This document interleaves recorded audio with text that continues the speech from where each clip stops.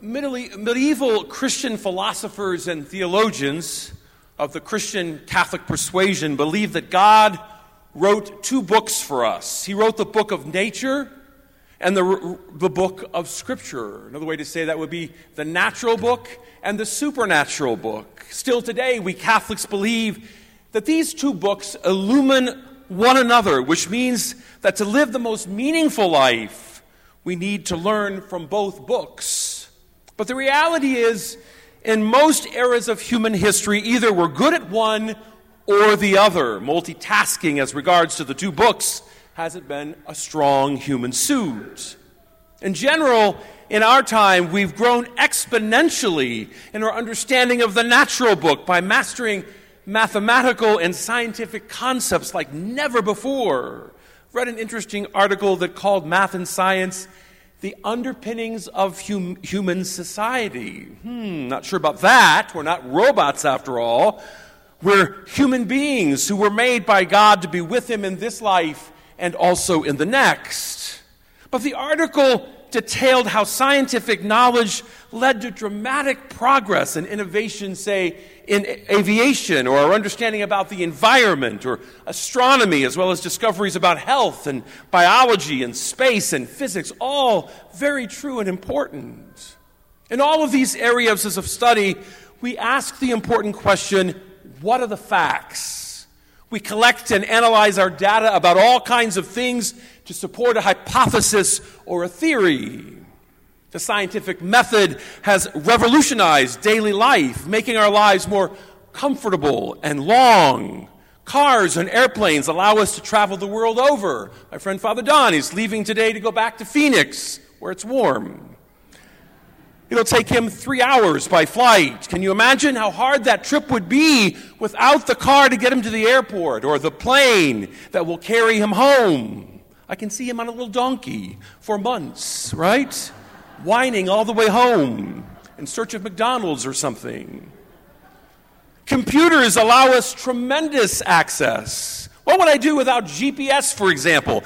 I'd be lost probably in South America by now, have no sense of direction whatsoever. Indoor plumbing has made life more bearable, and that's all I need to say about that, really.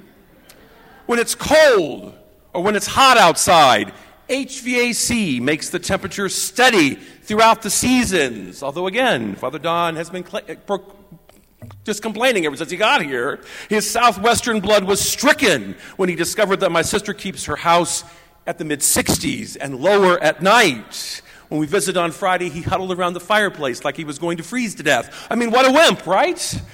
Likewise, in August, in Phoenix, a thermostat set at 80 degrees is not air conditioning, but an abomination of a sin to a Midwesterner.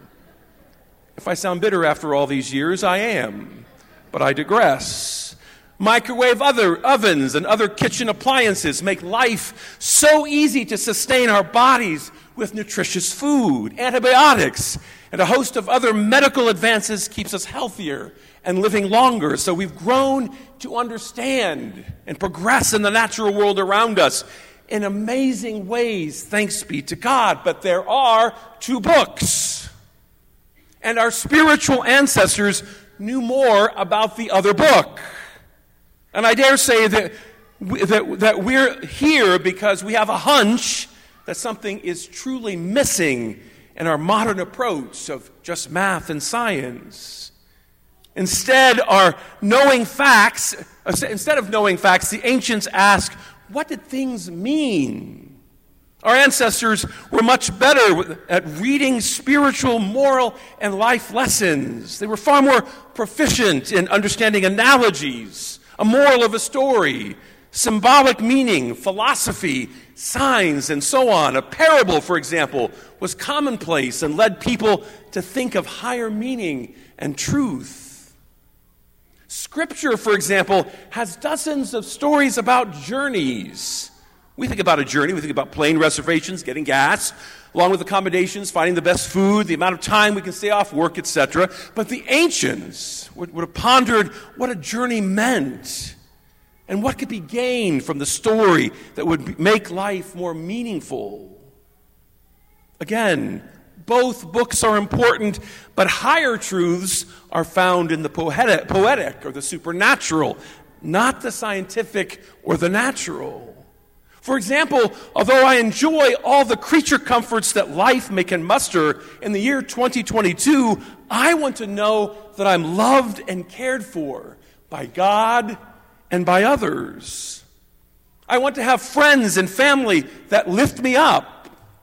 I crave beauty, like things like art and music that ultimately raise my mind and heart to a higher plane. In short, each era of human history has mastered an art that another hasn't. We are scientists while our ancestors are poets, or were poets.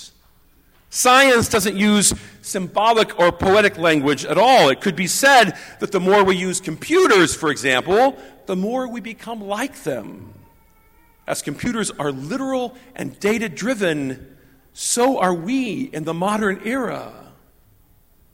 Obviously, then, if we could time travel today, we could teach people so much to make their lives better and easier for 1,000 or 2,000 years ago. But to think that we're superior in every way is the sin of pride. It's also necessary for us to humbly sit at the feet of great philosophers, saints, religious teachers of years gone by, because ultimately their language is the language of Jesus Christ. In our gospel today, we have a series of parables and analogies to consider as we search for the deepest meaning of life and eternity. Perhaps Jesus is speaking directly to us, poking fun at our modern pride, our sense of superiority, when he said, "Can a blind man lead another blind man?" Perhaps this is why so many are lost in the shadow of death, blind people leading blind people, because we are blind often to the ways of God. Remove the plank in your own eye before you try to remove a splinter in your brother's. His obvious point is, it's so much easier to obsess about the weaknesses of others than to consider our own many weaknesses. And it also destroys us to obsess about others when we can only fix ourselves. Jesus used that logic when he saved the adulterous woman in the Gospels from being stoned to death by saying, "Let he who is without sin cast the first stone." In our modern day, we say people who live in glass houses shouldn't throw stones. Jesus also challenges us to ponder what we nurture in the nest of our hearts. A sure indicator of this is what comes out of our mouths. A good person out of the store of goodness, he says, in his heart produces good, but an evil person produces evil, and for from the fullness of the heart, the mouth speaks. Sirach, in our first reading today, says the same when he ponders, when a sieve is shaken, the husk appears, and so do one's faults when one speaks. Ouch. Maybe we should ask the people who love us the most what we produce from our mouths. What do we speak? Do we sow godly things like love, peace in our troubled world, hope, trust, faith, joy? Or because of the hardness of our lives today, is it more like bitterness, anger, gossip, discontent, and sadness? And when we institutionalize bitterness and anger, we find ourselves in trouble. I heard a preacher once say, "Show me what you value today, and I will tell you what you will become tomorrow." Will you be a saint, or will you be Ebenezer Scrooge, pre-conversion of heart?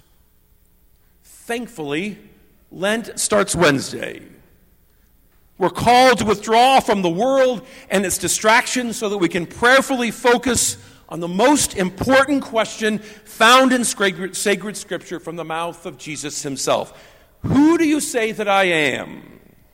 Hopefully, because we're here today, we embrace St. Peter's response. That is, you are the Christ, the Son of the living God. If this is true, We must live what Jesus preached.